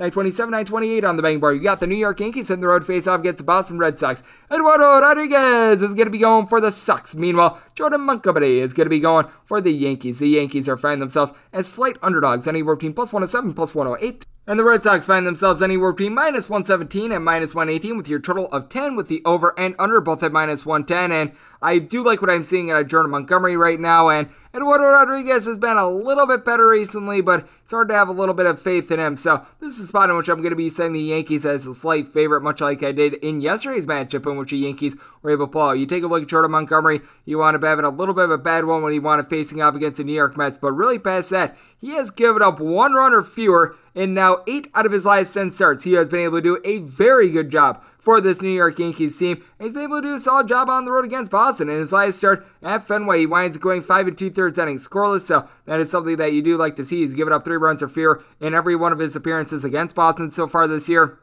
And then for Rodriguez, he's got a 4.97 ERA now. Like I mentioned, has been a little bit better recently, giving up 4 total runs, 3 of which earned over the course of his 10 2/3 innings across his last 2 starts. But this is a man that at home has not necessarily been too great. A 6.16 ERA, meanwhile a 4.22 ERA on the road. Now he has given up only 8 home runs compared to 11 on the road, but at the same time, he's also pitched 32 innings fewer at home as well, and he's giving up right around a 277, 278-ish batting average both home and on the road. And then for the New York Yankees, how about this from our good friend Emmanuel Barbari?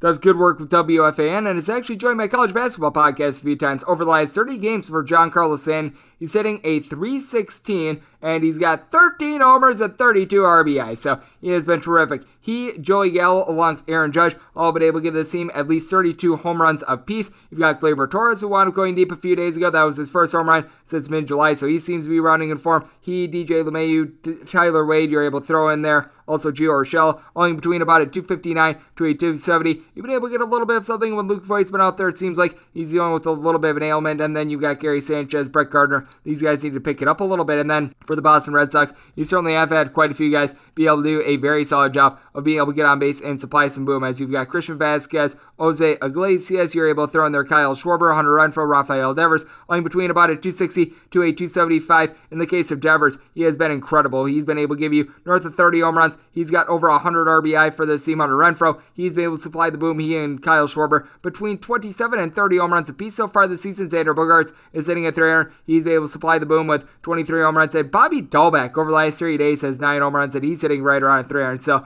these guys have been very good. But you do take a look at the Boston Red Sox bullpen, and it's been showing some leaks recently that certainly came out yesterday as you've been able to get a little bit more out of Ansel Robles, only used for 7 pitches yesterday. Eric Mona is back in the fold for this team as well. But you can tell that this is a team that they've won away from Garrett Whitlock a little bit more because he's been injured, so he's not going to be available for this one. Michael Felice is someone that's not necessarily giving you a lot. Matt Barnes has been up and down, and for the New York Yankees, the bullpen has rounded into form. Aroldis Chapman has certainly had his issues so far this year, but he looks a little bit better. Chad Green is able to give you some good innings. Joey Rodriguez, Wandy Peralta, these guys are really starting to perform. For Peralta, over the last 15 days, a .59 ERA in his last 5 appearances. Luis Severino is now a guy that you're able to look to out of the bullpen as well. So I do take a look at the spot, and I do think that the Yankees should be a little bit of a favorite because with Jordan Montgomery, he's given up 3 runs or fewer in now 8 out of his last 9 road starts as well, so he's been a little bit better there. Wound up setting this total at a 10.7, so I'm going to be taking a look at this total over, and I'm going to be riding with the New York Yankees in this spot. I think that we're going to get a little bit of a higher scoring game with the Yankees being able to pull it off, and we wrap things up with 9:29, 9:30 on the betting board.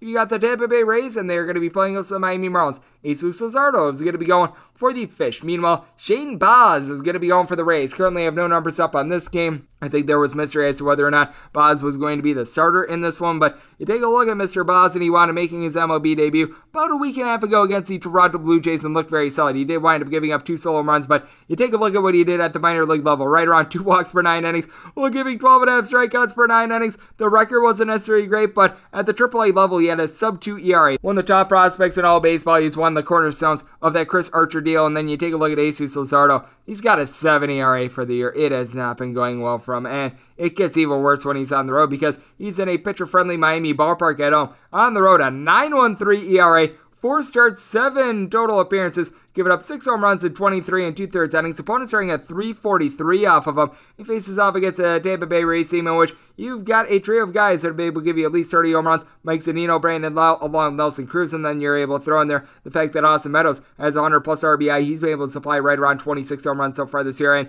got a lot of guys that they do a good job of being able to draw walks. G-Man Choi is only hitting right around 230 so far this year, 350 on base. Randy Arozarena hitting right around 272, 275 along Nelson Cruz and Joey Wendell, but for Arozarena right around at 350 on base. Elsa Cruz a 340 on base. Joey Wendell a 330 on base. Yandy Diaz is hitting at 260. He's got a 355 on base. So these guys have been incredible with that. And for the Miami Marlins, you're still currently without Jesus Aguilar. That has been very big for this team. He's leading the team in homers. When he wound up going on the injured list a few weeks ago, he had 89 RBI and was towards the top of the National League with that regard now. Brian De La Cruz is hitting right around 330. He's back in the fold for this team. You've got a couple guys doing a good job of being able to get on base in Jazz Chisholm along with Jesus Sanchez. Both of these guys hitting between about a 245 to a 255 in for Sanchez. You take a look at his last 30 days going into yesterday. 9 home runs, hitting right around a 245 with a 340 on base. So he's been able to do a little bit of something. But then you've got Isan Diaz, Sandy Leon, Eddie Alvarez, Austin Jackson, all these guys hitting below the Mendoza line of a 200. Been able to get a little bit of something on Nick Fortes, hitting like a 500 over the course of like 16 at bats. So very small sample size there. Miguel Rojas hitting a 270. And I will say for the Miami Marlins, bullpen has been very solid. Richard Blyer wound up getting used up yesterday, but you've been able to get some good innings out of guys like Dylan Floro and company. Stephen O'Kurt is someone with a sub-3 ERA. If you've even been able to get a little bit of something when you've been calling upon Zach Pop recently, you wound up having a rough start to the year, but he's really been able to rein it in recently. You take a look at